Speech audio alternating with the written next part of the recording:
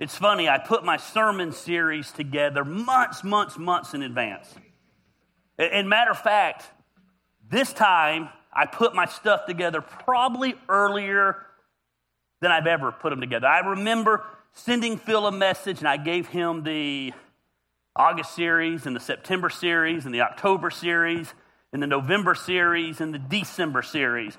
I knew it was about to be my busy season with festival season, and so I went away for the day, and I was praying. I was out by the river and thinking about what God wanted me to preach. And sometimes you don't know in advance what you're going to be teaching and how God knows it's perfect timing. The Great Chase, it was just kind of an idea I had. For those of you who know me that have been around, know that I really only have about 7 different messages. I change those 7 messages around. I change the points to them. I add different scripture to them. But I really only have about 7 sermons, if we were to be honest. You guys amuse me. You guys encourage me. You guys act like I have more than 7 messages when we put a different graphic up. I leave and you tell me, man, that was a great sermon. And I'm thinking to myself, you've heard that sermon 23 times. But I've never taught anything like this. And so I thought it was weird, and I thought the topics were kind of odd, but I really liked the idea of it. And I got to be honest with you, I was inspired from a Bugs Bunny cartoon that someone had posted on Facebook, and the guy had the carrot on the end of the fishing pole, and he was casting it out, and Bugs Bunny would chase the carrot. What's his name? Yosemite Sam? Is that who always was trying to kill? I know, Doug, old people know that. Is that Yosemite Sam? Yosemite Sam? And every time that Bugs Bunny would get a little bit close to the carrot, Yosemite Sam would jerk it in. And as I was watching that, I was thinking, man, is that not a perfect explanation of life? We're all chasing that carrot. The carrot's different for so many of us, and we've talked about that over the last couple of weeks. We talked about the first week that we're, so many of us, especially now with social media, we're chasing fame. Even if we don't realize we're chasing fame, we're chasing fame. We're posting things to get likes. We're filtering our life away to impress people that most of the time we don't even know. And we're chasing fame. And then last week I talked about the fact that so many of us are chasing money. And we talked about money last week, and we talked about how money's a tool and there's no evil in money. But the chase of money, the problem with chasing money is you never get enough. You think if I can just obtain a little bit more, I'll be good, and you obtain a little bit more, and you just need a little bit more. Today I want to talk to you about this subject, chasing perfection. Chasing perfection. I didn't know that 3.5 months ago, or ever how long ago is when I came up with these series, that really we could have changed the name of this series to the Gary Lamb Needs to Hear It series. If the sermons aren't for anybody else, they're for me. You'll just have to indulge me a little bit as I work on them throughout the week and get convicted throughout the week and examine my own life throughout the week and expose all the flaws in my own life throughout the week. I don't know who this message is going to speak to today, but here's what I know. We live in a day and time where so many of us are simply chasing something unattainable, and it's called perfection. I had this incredibly unhealthy need to live up to the expectation of others. I had this need to live up to your expectations. I'm pretty blessed as a pastor, to be honest with you. We have a pretty grace-filled church. We have good folks here, and I talk to other pastors on occasion and listen to all the BS that they put up with, and I don't really have to put up with that. But even at the end of the day, I find myself trying to live up to the expectations that you have of me. I find myself trying to live up to the unrealistic expectations that I place on myself. Are we not our hardest critic? Everyone else can tell us we've done a good job, and what do? We focus on the one thing that went wrong. You know. The one thing that could have been different. And I just got to be honest with you. They say confession is good for the soul, but it's bad for the ego. Man, I find myself many times chasing perfection. And then there's living up to God's expectations. And I think the God's expectations is an interesting thing because I think a lot of times what we classify as God's expectations are not God's expectations. They're what the church is qualified as God's expectations.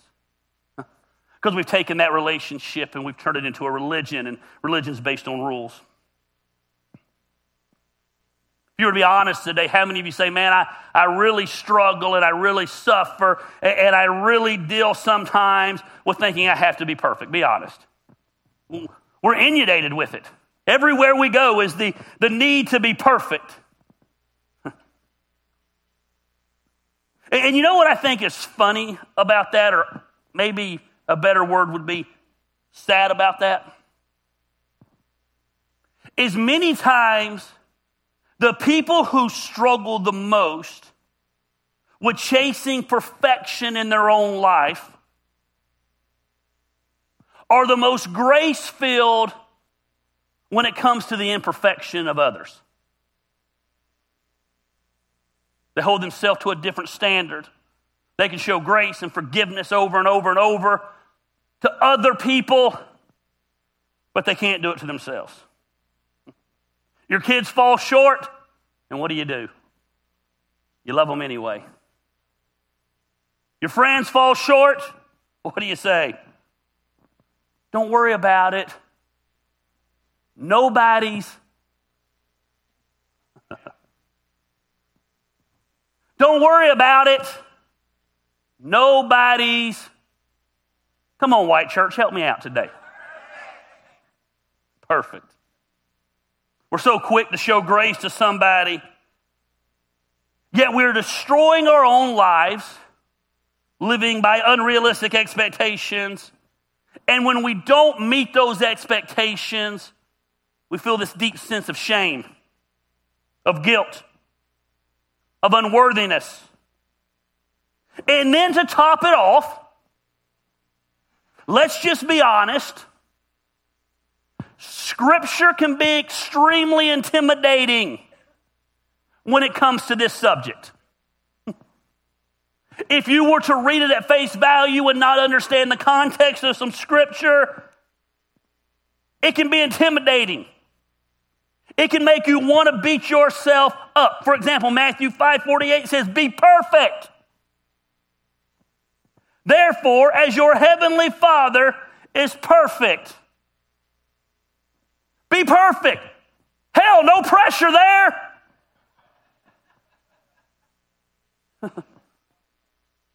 Never sin. Never have a bad thought. Never look at somebody critically. Don't lose your temper. Don't smoke. Don't drink. Don't eat too much. Don't cuss. Let's just be honest. The quest for perfection can be exhausting. It's exhausting. I find myself exhausted. You know how it is. So many women deal with this, especially moms. You battle this, man. If you're a working mom, you feel guilty because you're not a stay-at-home mom.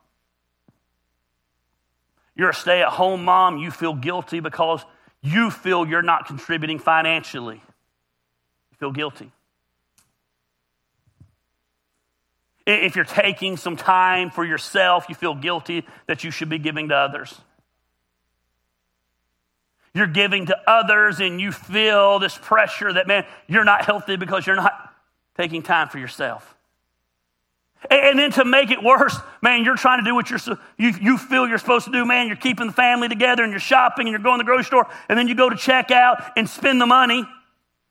And there's magazines everywhere with flawless photoshopped women telling you that's what you should look like. Apparently Jerry finds that funny.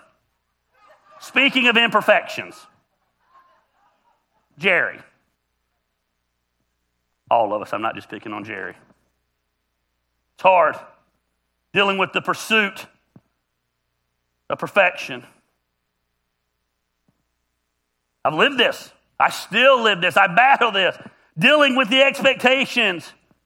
Trying to live up to how I think God wants me to act and what God wants me to do versus what God wants me to do versus what people want you to do. I mean, I always joke that, man, people have crazy expectations for pastors. I'm going to butcher this, but I saw this one time. It was kind of tongue-in-cheek, and it said it was a church, and it was hiring for a pastor. And it said, wants an older pastor full of biblical knowledge, but young enough to be full of zeal. A counselor, a physician. Know the Bible frontwards and backwards, pray 90 hours a week and study 80 hours a week. And it just went down with all these unrealistic expectations that people have as a pastor. But the reality is there's not a person here, whether you work for someone, even if it's corporate, if you were to list and print out your job description, chances are real good that your job description probably is just unrealistic. But yet we're told we have to do it, and if we don't do it, we're failing, so we're chasing perfection. If you battle with the pursuit of perfection in some areas, what happens is we begin to have a false image of what we should be. And it's easy to see this in our society in the physical. Can anybody say Instagram? Man, we can put ourselves up on Instagram and they give us 30 different filters to choose from. And we can make sure it's just the right filter that gets rid of every blemish that we think we have. I was struggling. So everybody keeps asking me what this is right here. So last night we had a fight night here. It was fight night with art. And we had a light lady that was set up in the middle. She live painted the entire fights. And they were sending her pictures of people in the crowd. And you see the guy in the cowboy hat over here, that's Rick. And that's our ring announcer up here. Anyway, they were sitting there, she was painting. And then I'm getting to look at the painting and saw the fat guy down here with the fat cheeks. And I realized he was doing this, which is what I always do in pictures. And then I remembered the lady's husband took a picture of me.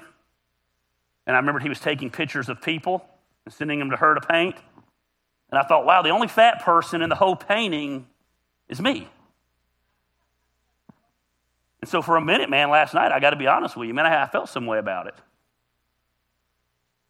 And for some way, I'm just being honest with you. I knew we couldn't move it last night. It was wet and it was big and it'll be gone by next week. But I was like, man, maybe I can put a speaker over there in that left corner. And then I convinced myself, no one's going to look at that and know it's me. Then I woke up this morning. Hold on. I woke up this morning. So what you don't know is Barry gets here very early before anybody else, 4:30, 5 o'clock in the morning. I didn't know Barry's sleep pattern last night, so I didn't want to send him a text about it. Being here, I didn't know if he was asleep. I knew Kylie was playing drums, so I sent Kylie a text. Said, hey, there's going to be this painting. I'd like to put your drums in front of it if there's room. Obviously, there was not room. But I wake up, and there's a picture of this, and it says, WTF is this? From Barry. And what am I supposed to do with it? I said, I'm trying to be cool, man, because Barry, I don't want him irritated. It's a group text of me and Phil. I'm like, oh, man, that's cool. They painted this last night. We're just going to put the drums in front of it. Sounds good. Then a few minutes later, I get a close-up picture of the bottom left corner. Lots of laughing emojis. Is that supposed to be you? That's what I woke up to, about 4 hours sleep. And I thought to myself, man, perfect time knowing what I'm preaching on. The pursuit of perfection, we want to filter everything. And so social media allows us to filter the external. But they haven't created anything yet that exposes us filtering the internal. And so we struggle and we battle. And we hold ourselves to this standard that we cannot meet. The Bible says, for all have sinned and come short of the glory of God. We can't meet it. It's impossible. The Bible says there is none righteous, no, not one.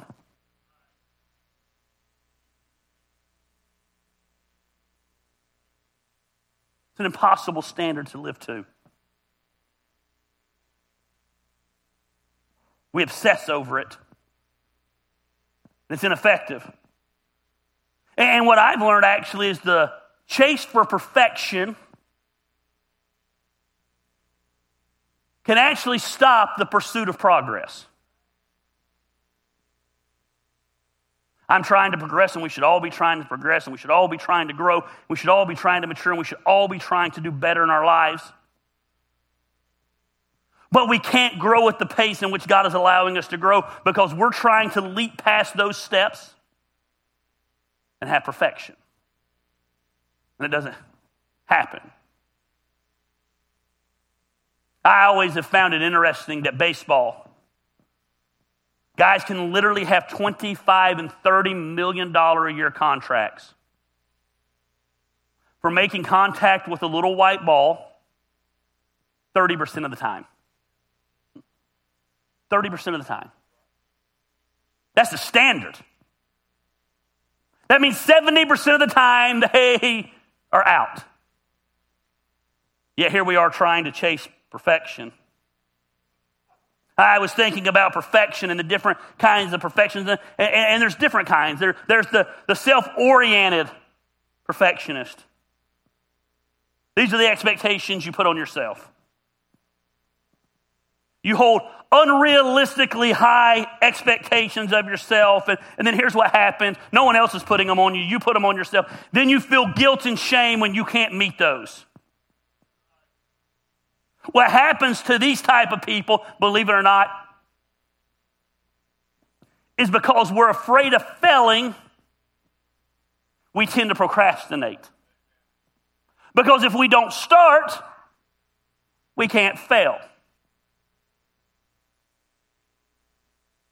I don't mean to keep going back to it. My event last night was way outside the box for a normal event I had done. It was way different for something that had done fight. And I had this idea a long time ago, and I thought it was really cool, and it was cool.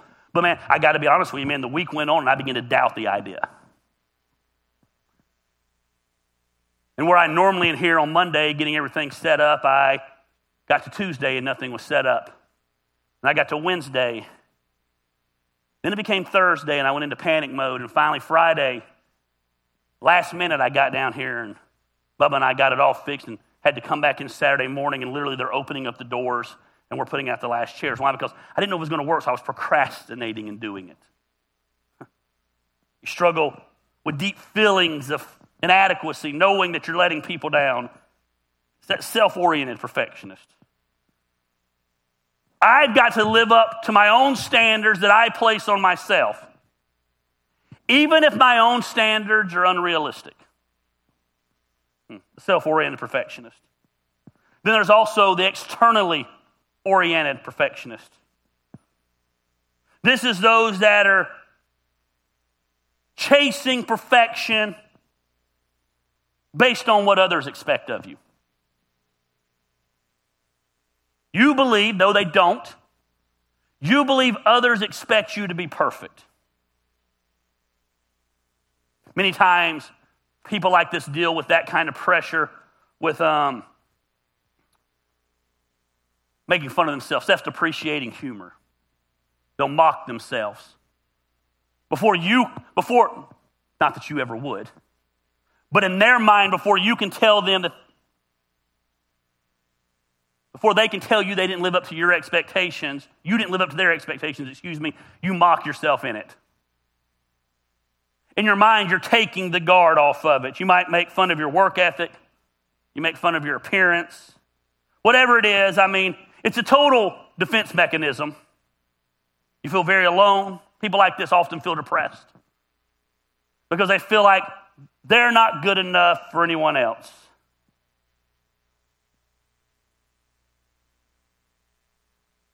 You feel secretly almost desperate because in your mind, you know no matter how hard you try, you'll never be good enough and live up to the expectations others have of you. There's the others-oriented perfectionist. This is when you impose your expectations on somebody else. This is your idea of perfectionism, and you put it on someone else. Parents are the king of this when it comes to kids' sports. A lot of things you can preach about, man. Do not preach about kids' sports. I watch it at the ball field every week. You expect other people to live up to your impossible standards. Your challenge in this area is you lack empathy. And because you lack empathy, you tear down others. Use abrasive, demeaning humor towards those who don't meet your standards. Some of you had parents like that. Some of you are parents like that. It's what it is. Now, I could go on and on. There's other areas, but those are the three big ones, I think. So if you recognize yourself in these areas, what I want to do today is talk to you about the spiritual side, perfectionism. Because there's a lot of times we see the psychological side of perfectionism and we can answer it, but there's also a spiritual side. See, the deal is so many times perfectionism is often us covering up for our deepest insecurities. Our perfectionism is us covering up for our deepest fears. And if I can say it theologically, it's us covering up for our sinfulness. It's creating the illusion or the external standard that if I live up to this, then I'll be good enough for somebody. I'll be good enough for my own standard. I'll be good enough for your standard. And ultimately, because we have such a lack of understanding of the Bible, if I can live up to this standard, ultimately, I can live up to God's standard. And the church has fueled this. At its root, perfectionism, and I think it's very appropriate that I'm talking about being perfect, and I'm struggling to say the word perfectionism. I feel like I butcher it every time. It's a very real spiritual problem. At its root, it's our sinfulness. Matter of fact, if you go all the way back to the Garden of Eden, when Adam and Eve were perfect, I mean, think about this. God created heaven on earth. Created Adam, he created Eve. They got to run around naked, eat fruit, name animals. That's a good life. They lived free. We talk about, I want to live free. They lived free. The pressure was off until they disobeyed God. Don't miss this. God slapped me across the face with this week. They disobeyed God. They sinned. They ate the fruit that God told them not to eat. And immediately, they felt insecure. Immediately, they felt flawed. So what did they do? They created a covering for themselves with leaves to create the appearance that you don't have to see what I deem as my imperfections.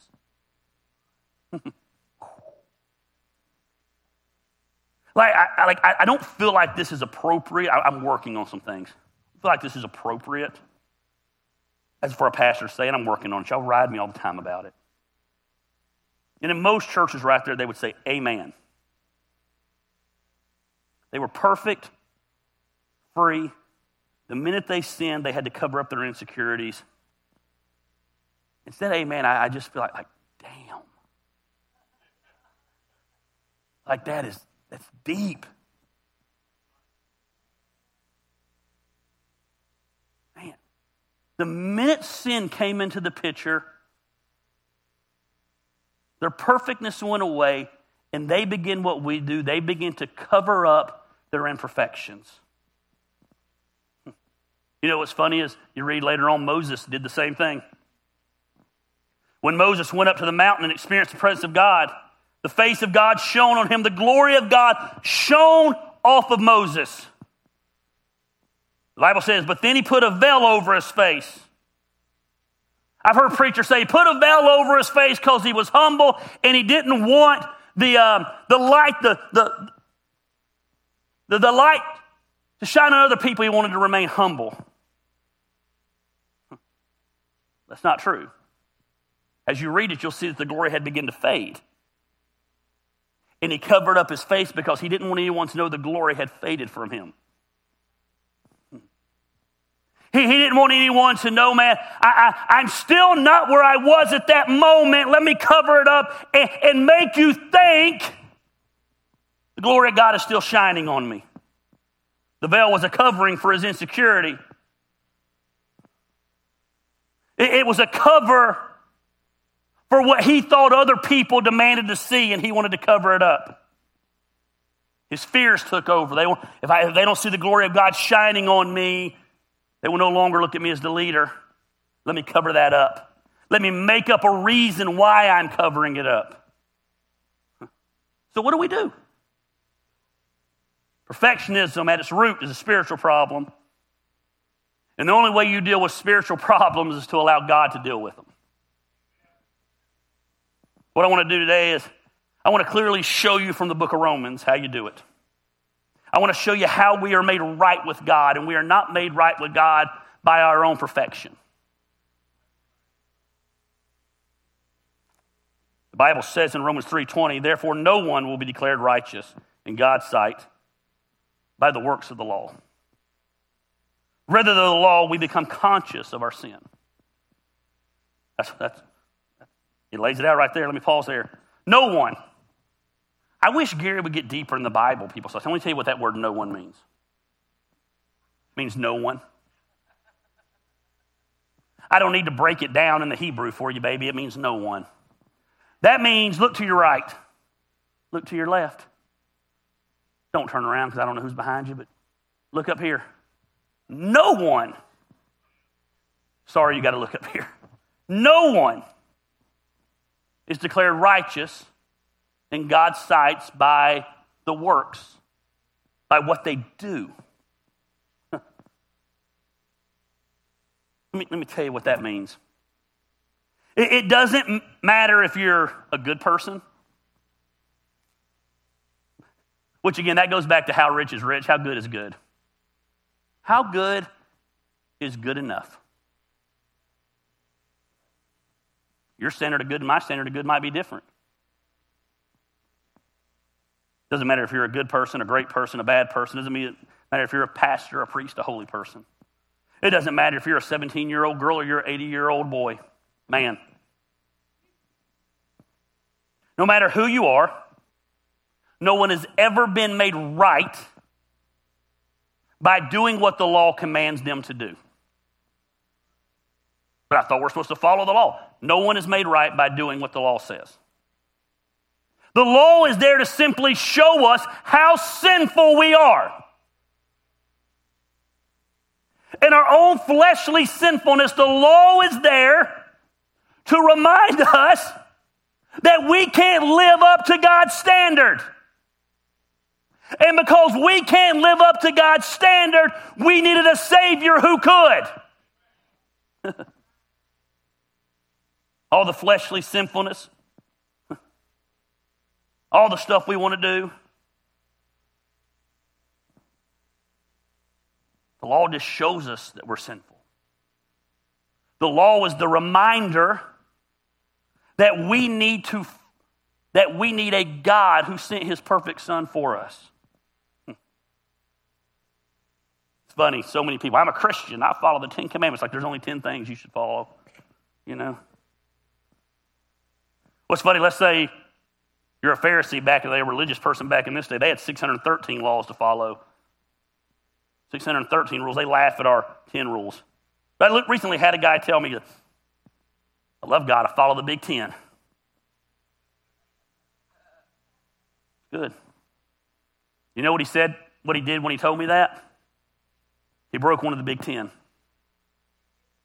He lied. Don't put anything ahead of God. X. Failed that one. Don't lie.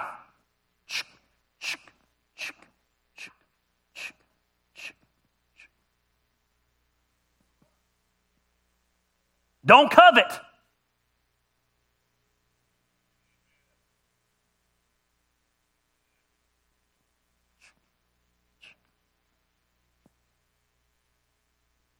Don't take God's name in vain. Try to work on that one. I'm not going to lie. David Westrick had his retirement party Thursday. Downtown Atlanta. I don't go to downtown Atlanta. I would only go to downtown Atlanta for David Westrick. I pulled the venue up, saw that there was a parking garage there, knew my truck would not fit in the parking garage, and I did what no man in his right mind would ever do. I told my wife she could drive. I don't know if you guys know what my wife drives, and I don't want to tell you what she drives because I don't really know what she drives. I would butcher it if I told you. It's very fast. It's very stupid. I feel very fat and old when I get into it. The few times she has taken my truck and I drive her car, I go to every red light and every teenager wants to race me. It's just that kind of car. It's a mean-looking car. It's a Challenger, but it's a certain kind of Challenger. I don't know. It's cool looking. We drive to Atlanta. At the last minute, she decides she's in this lane and there's a car here, but there's another car here. So somehow in her mind, if she sped all the way up within 2 millimeters of this bumper, she could fly over in front of this car and get off at the exit going 97 miles per hour. It worked. I took the Lord's name in vain. On the way home, she hits 575. I may or may not, and I understand this is TMI and you don't want to know this about your pastor, but I said, I need to go to the restroom. I need you to get me home.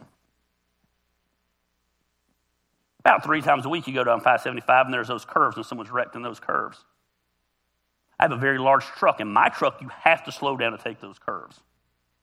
We approach those curves. She accelerates. I said, what are you doing? Taking these curves. You take these curves fast. This car's meant to take these curves fast. You said you got to go to the restroom. I'm getting you home. I grabbed onto that hand.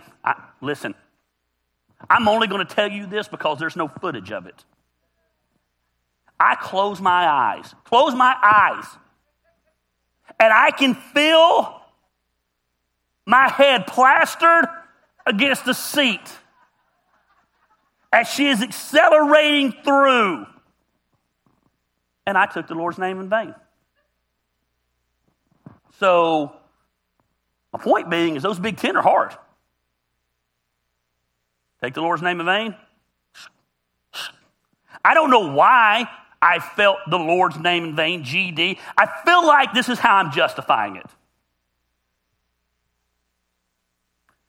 It was my way of somewhat trying to talk to God while also being in the flesh and the flesh taking over. I feel like God knew. I felt like I started in a spiritual sense. God, please help me. Don't let me die. But after God got out, the cuss word came out. My point being, the Big Ten are hard. I just named 4 of them. Can we quit before we go anywhere else? My point being is, no matter how hard we try, we can't live up to God's standard.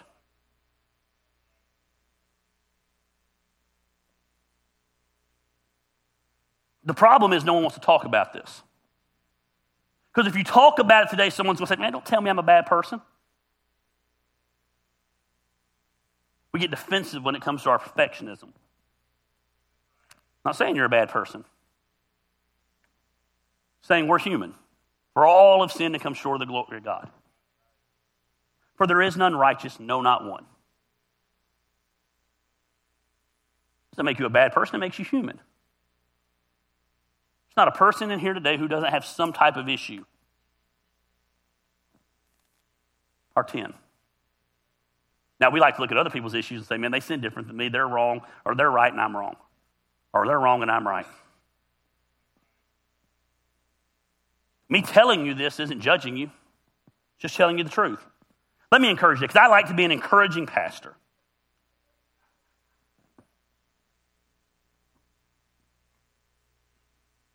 We are screwed up. We are jacked up. We're bad, we're evil, we're sinners. All of you are. Oh, and me too. And you know the funny thing is, you've heard me say this before, people get really mad when you talk about babies. Them cute little babies that go next door, they're just as sinful as we are. No one had to teach them how to lie. No one teaches them how to steal. No one teaches them that if they fake cry, they'll get whatever they want. Welcome to Action Church, where we try to make you feel good about yourself. Therefore, no one will be declared righteous in God's sight by the work they do. There's nothing you can do that will allow you to be righteous in the sight of God. Because it's not about what we do. Because if there was something we could do, we wouldn't have needed Jesus. Scripture says the heart's deceitful above all things. The heart's so whack that we can't even tell the truth about ourselves. Every single one of us here today have fallen short of God's standard. Every single one of us do not have the capacity in our sinfulness to live up to God's standards. I'm not saying that to make you feel bad about yourself. I'm not saying it to beat us up and saying we're just sinners and make you feel bad. But the reality is until you see yourself as a sinner, you'll never see your need for a Savior. Man. It's amazing.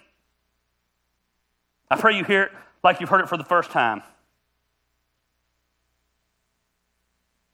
Paul goes on to say, how are we made right by God? It's not by our works. It's not by our religious efforts. It's not by eliminating bad stuff in our life. It's not by how much money you give to the church. Do I think we should be givers? Man, absolutely. It's not where you go to church. Do I think if you're a Christ follower, you ought to be in the house of God? I do. The Bible says we should not forsake the assembling of ourselves together. This is important. This is family. But where you go to church, that's good news, Action Church. Where you go to church has nothing to do with being made righteous in the eyes of God. We're made right with God by placing our faith in Jesus Christ. So who's Jesus Christ? He's the sinless, perfect Son of God. He was perfect in every way. He was the one who hung out with sinners and loved the unrighteous and gave his life as a sacrifice for the forgiveness of our sins. And we're made right by not what we do, but what he did when he hung on the cross for our sins. He paid the debt that we owed. You say, what debt did we owe? The Bible says the wages of sin is death. And you want me to get deep? That word death does not mean a physical death. If you break it down in the original language, it means a death meaning separated from God. The Bible says the payment for our sin is death. The payment for our sin is to be separated from God. Why? Because unholy things cannot be in the presence of a holy thing. The wages of sin is death, but. Thank God for that but. You stop in the first part, that's discouraging. It's a payment for our sin. But the gift of God is eternal life through Jesus Christ our Lord. The gift. You know the amazing thing about a gift, if you really want to get true in the sense, a gift is something that you can't buy yourself. Bought myself this gift. No, you didn't. You bought yourself something. A gift is something someone gave you, no strings attached. I mean, let's be honest. Talking about the Big Ten and lying, we lie to our kids every Christmas. If you're good, Santa will bring you gifts. That's not a gift, that's a wage. You're telling me to do something, and in order if I do something, I get something. A gift is something that's given to us, no strings attached. The Bible says for the wages of sin is death, but the gift of God is eternal life through Jesus Christ. There's nothing we can do to receive that gift. Doesn't matter how many times you've messed up. Doesn't matter how much darkness is in your life. It doesn't matter what others think of you. We're made right with God through Christ and Christ alone. Christ plus nothing. Not Christ plus the church. Not Christ plus our good works. Not Christ plus helping the little old lady across the road. Now, you should help the little old lady across the road, but here's the deal. Helping the little lady across the road doesn't make you right with God. Christ plus nothing. The Bible says in Romans 22, we are made right with God by placing our faith in Jesus Christ. And this is true for everyone who believes, no matter who we are. We are made right by who? By placing our faith in who? It's true for who? Who what? No matter? You know, we're good red-blooded rednecks here in North Georgia. I love that. Love that. Every time I talk about the Gospels for anybody, we always everybody's got to go to the extreme. Someone will grab me after the service. What about the child molester? What a horrible thing. No one should experience that ever. There's consequences for our actions, and every consequence they deal with on this side, the law is good. It says no matter who we are, that person gets right with God. But how do they get right with God? By putting their faith in Christ Jesus. I didn't figure anybody would amen that because it's hard to swallow. I get it. I don't like to say it. But that's grace. Grace means unmerited favor. Let me tell you something about grace. Grace sounds good. Grace Baptist Church. Grace Methodist Church. Grace Church. Church of Grace. Sounds great. There's nothing more messy than grace. Grace means I love you in the muck and the mire. Grace means I love you no matter what. Grace means, man, it's messy, it's ugly, and I am there with you. I am accountable for you. See, you've heard me, it's been a long time actually since I've used this expression, this story actually. See, we got accountability all wrong. Accountability means I made a commitment to you and I'll tell you everything I do because I'm accountable to you. Okay. So I'm lying to myself, but I'm going to come be honest to you. Okay. There's a different kind of accountability, though. It's called fireman accountability. Has anybody ever heard of fireman accountability?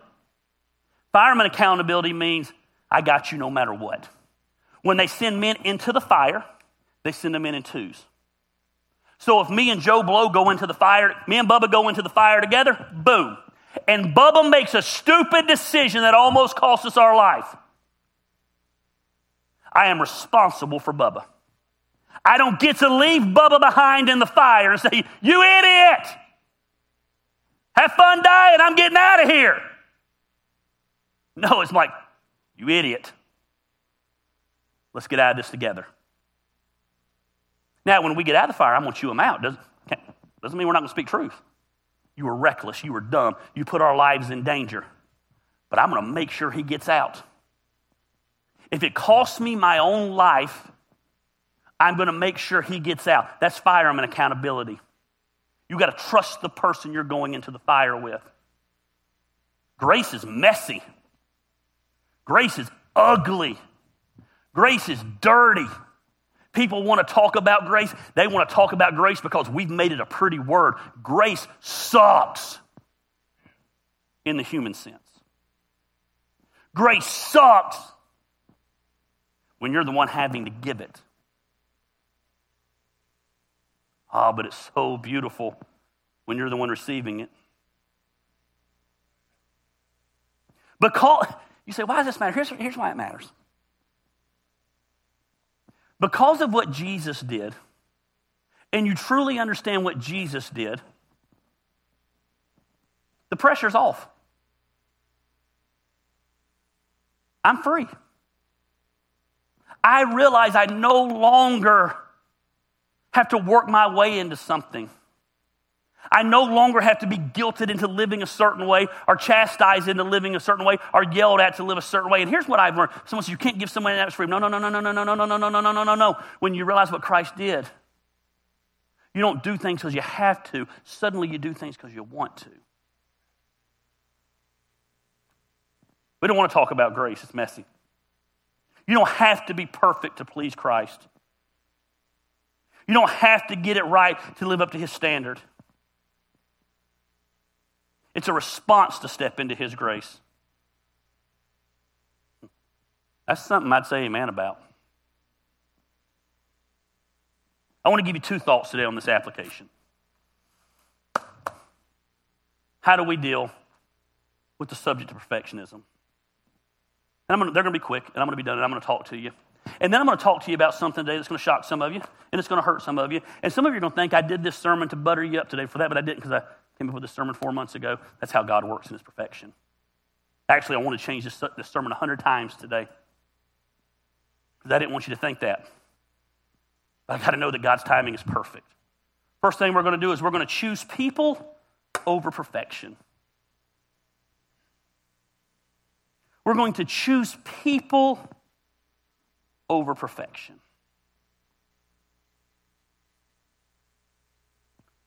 Love God. Love people.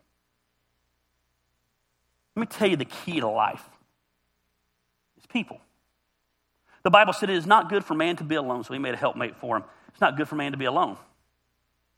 That's not just talking about a marital mate, though that's the context that the application is. We're not made to do life alone. I had someone get in my face this week that I love very much, and then I went to them.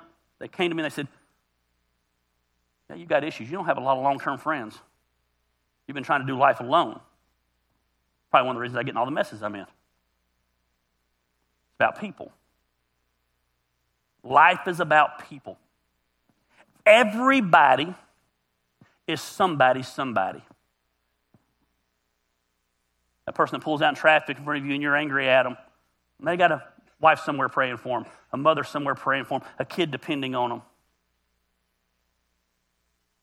Everybody's somebody. When you begin to see people as people, it's game-changing. There's a great story in Luke chapter 10. There's two sisters.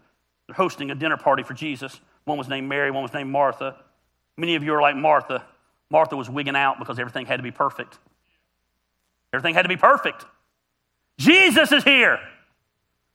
Bring out the best chinaware, bring out this, do this, every detail's got to be perfect. I met Chad and Leah years ago. It's funny. I didn't ever do this story till recently. Someone gave me Leah's number. Leah's my accountant.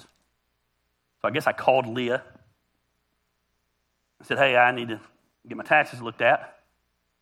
So I guess Leah tells Chad, a pastor's coming over to bring his taxes.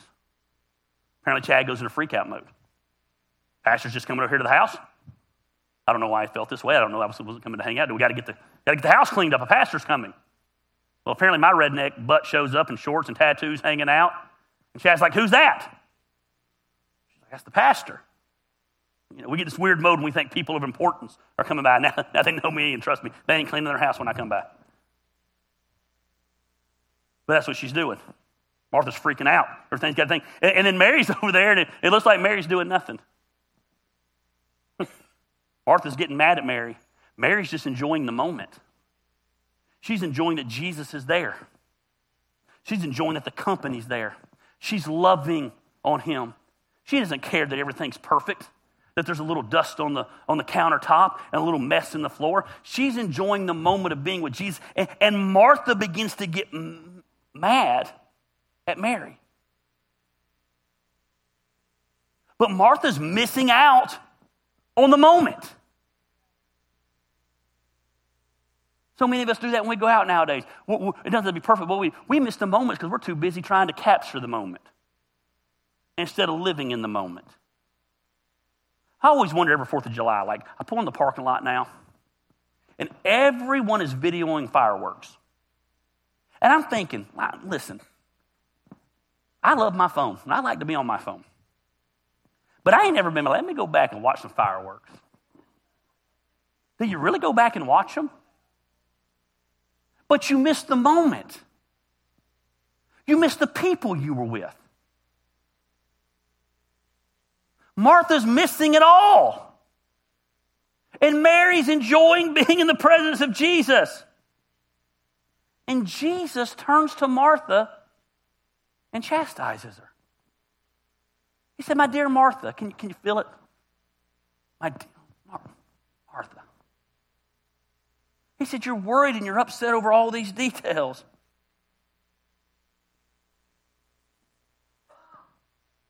You're worried about all this stuff, and there's only one thing to be worried about. And he says, and Mary gets it.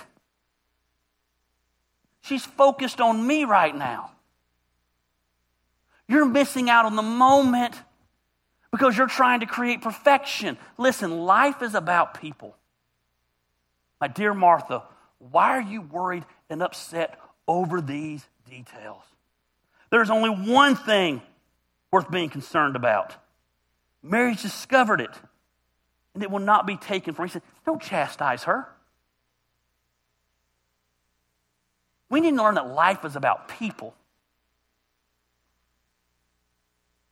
And when you're doing life with people, it doesn't matter if those people are perfect. I don't want any friends. I'm not going to deal with that. Man, people hurt me. Yeah, people hurt you. Let me encourage you, Dave. If you have friends, you are going to be hurt by your friends. Oh, by the way, you're going to hurt them. It's about people. Everything in this life is about people. Doing life with other people.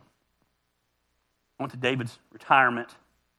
I would say 95% of the people there were work-related. Obviously, it's a business retirement. His family, business people, me and Christine. Maybe a couple of neighbors. And they had a roast of David. But no one roasted him. They took a couple shots. It was funny. But I watched business associates, business partners, his own children, his neighbors, and his wife. That's pretty much the gamut. Get up and talk about him. None of them knew what the other one was going to say. And they all said the same thing. Who he was at work was who he was at home, was who he was at church. So the good is he's always the same. The bad is if you don't like him, you're not going to like him anywhere. But it's about people. You don't think he's messed up in life? It's about people. It's not about perfection. If you're expecting perfection from other people, you're going to always be let down. Always. And the funny thing is those that always demand perfection seem to me, by my standard, the Gary Lamb standard, which is to be the most imperfect. Isn't it funny the most messed up people are the most judgmental people? The people who need grace the most sometimes are the most lacking to give grace. We've already established there's nothing we can do.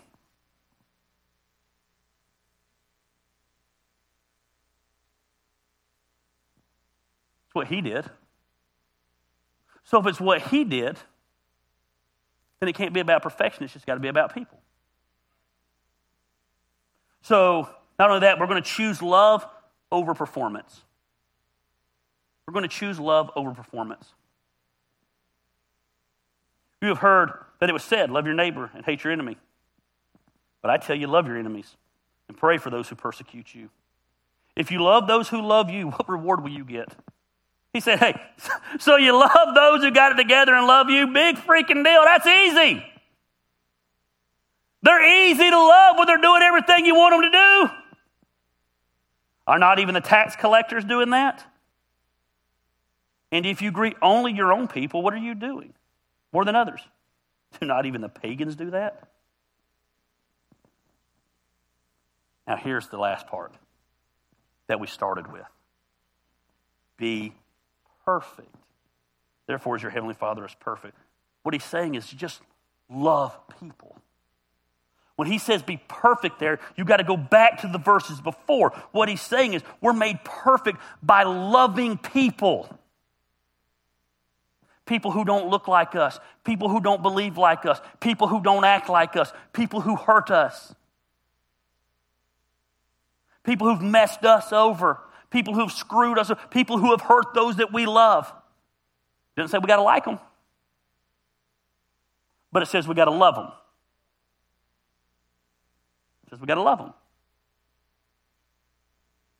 The chase for imperfection is impossible. You will never obtain it, and you will race and race and chase for the rest of your life, and it just isn't attainable. So you can keep chasing it. And every time you think you get close to it, they're going to jerk that carrot up. I can't even walk backwards. See what I'm saying? Can't be perfect.